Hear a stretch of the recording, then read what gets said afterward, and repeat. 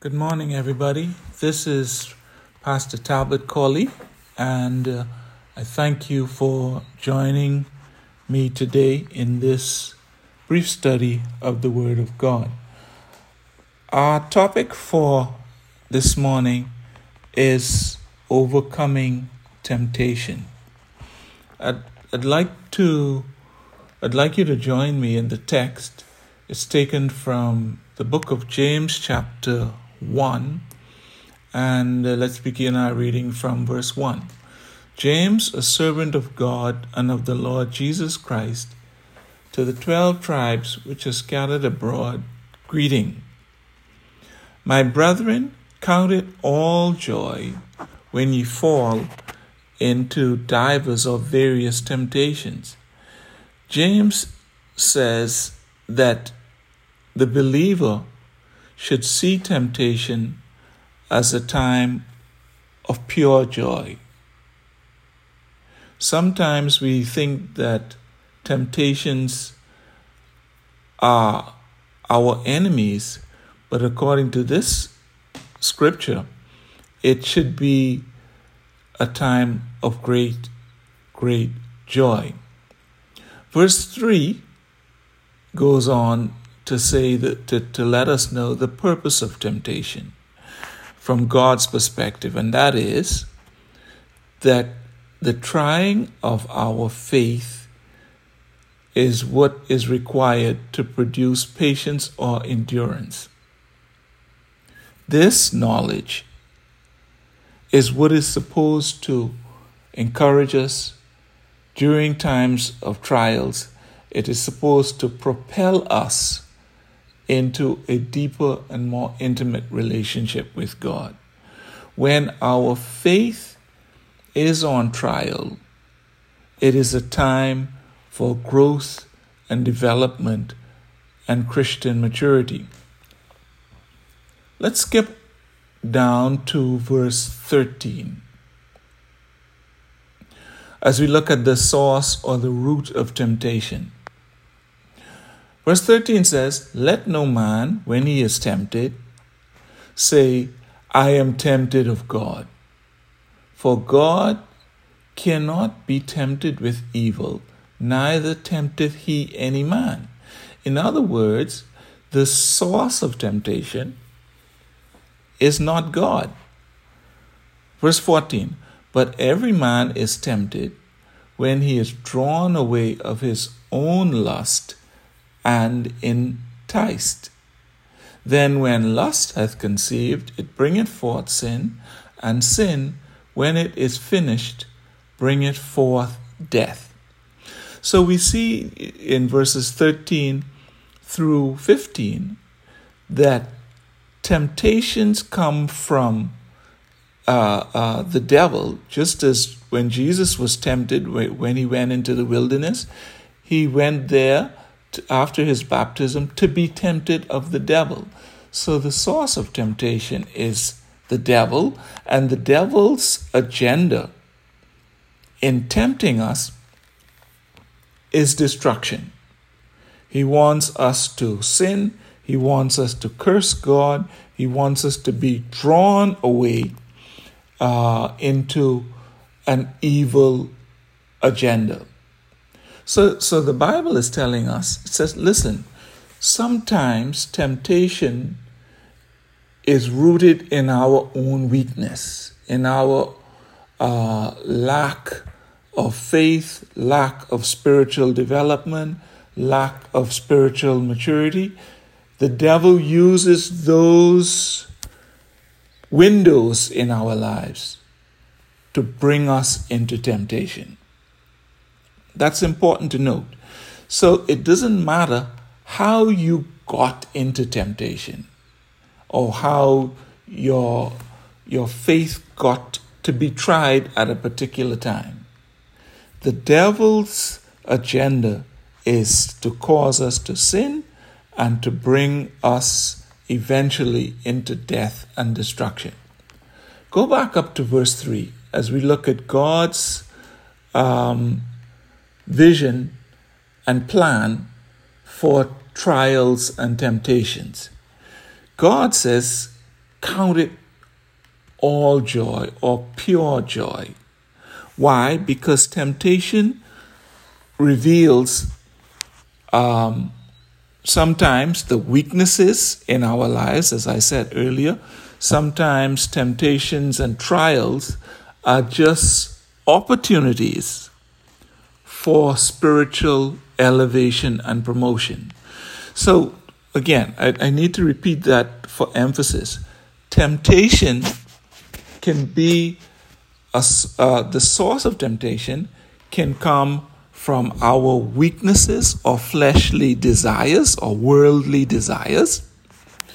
But then the other source of temptation could be the revelation of our destiny and purpose. Like Jesus' temptation. It was not weakness or doubt or fear or anything fleshly that took him to the wilderness to be tempted of the devil. It was his destiny. It was the will of God for him to go through those temptations. I hope that helps a little. Let's continue with our discussion.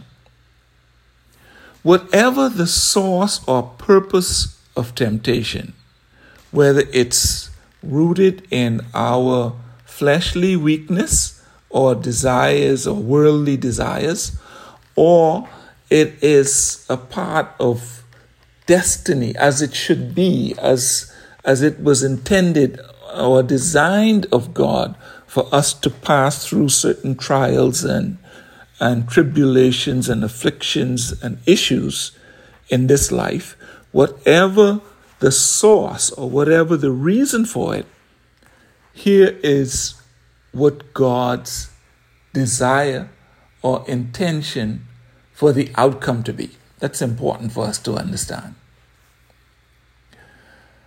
Verse 3, knowing this, that the trial of your faith is on trial. That's what we need to appreciate from the Word of God.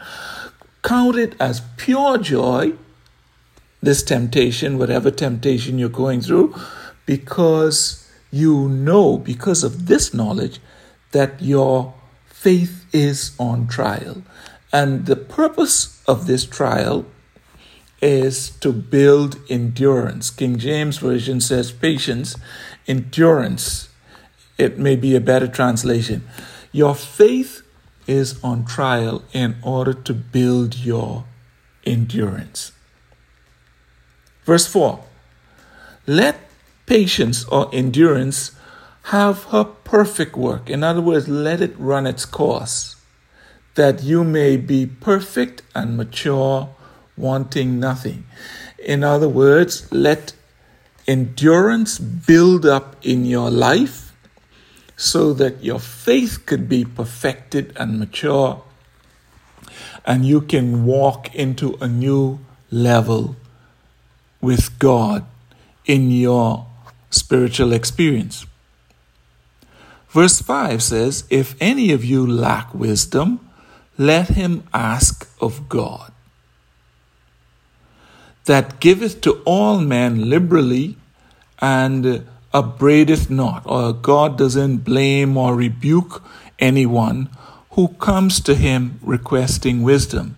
If you look in terms of human relations, if you as a parent or as a boss advise someone, listen, do not do a particular action, do not take a particular action, and the person does it anyway, or the child does it anyway, and then come to you for wisdom in how to get out of it, there's a human tendency to blame the person, to rebuke the person, to chastise the person, and say, well, you only got into this mess because you hadn't listened to me. Had you listened to me, you would not be in this position today.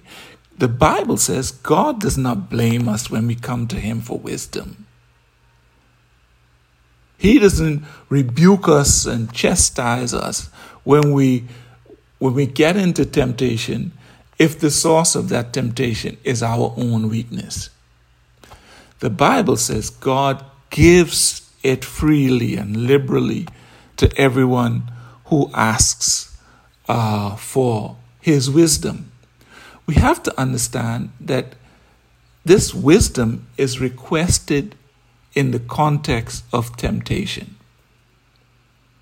So whenever we find ourselves being tempted, God says, the Bible is telling us that the wisdom of God will help to accelerate us through our temptation. That's important to note. It's not important how you got into the temptation or why you're being tempted. What is important is that the wisdom of God is available to help us through it. Amen. That is so powerful and encouraging. Look at the next verse. When you ask God, verse 6 says, let him ask in faith, nothing wavering, for he that wavereth is like a wave of the sea, driven with the wind and tossed. For let not that man think that he shall receive anything of the Lord. So let's recap here.